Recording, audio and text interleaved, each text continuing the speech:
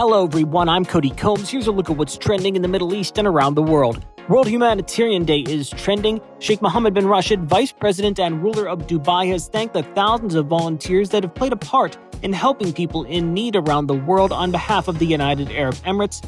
In a tweet, Sheikh Mohammed said 145,000 volunteers from 97 countries helped provide food, aid, and support to more than 90 million beneficiaries last year. Egypt is also trending. The Central Bank of Egypt keeping interest rates steady on Thursday despite soaring inflation one day after its governor, Tariq Amer, resigned in a shock announcement. The bank's Monetary Policy Committee kept its overnight deposit rate at 11.25%, its overnight lending rate at 12.25%, and the rate of main operation at 11.75%, while the discount rate was also kept unchanged at 11.75% as well.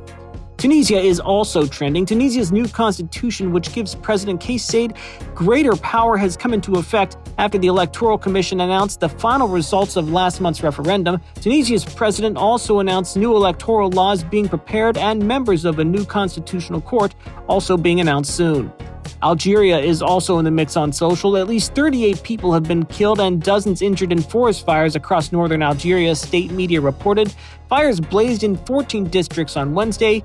Since the start of August, 106 fires have broken out in the country, destroying more than 2,500 hectares of woodland. That's it for today's Trending Middle East update. For our full range of podcasts, head on over to the podcast section of thenationalnews.com.